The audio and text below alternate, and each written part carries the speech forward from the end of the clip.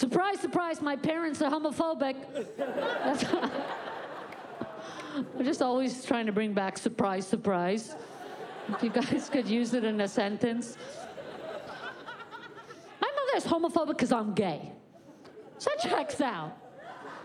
You know, she's not like homophobic for no reason. This shit happened to her. She got it right. Easy for you not to be homophobic. This happened to your kid? No, shut up. Fuck. You know, and in general, your parents are homophobic because you're gay, and they made you, which means one of them is fucking gay.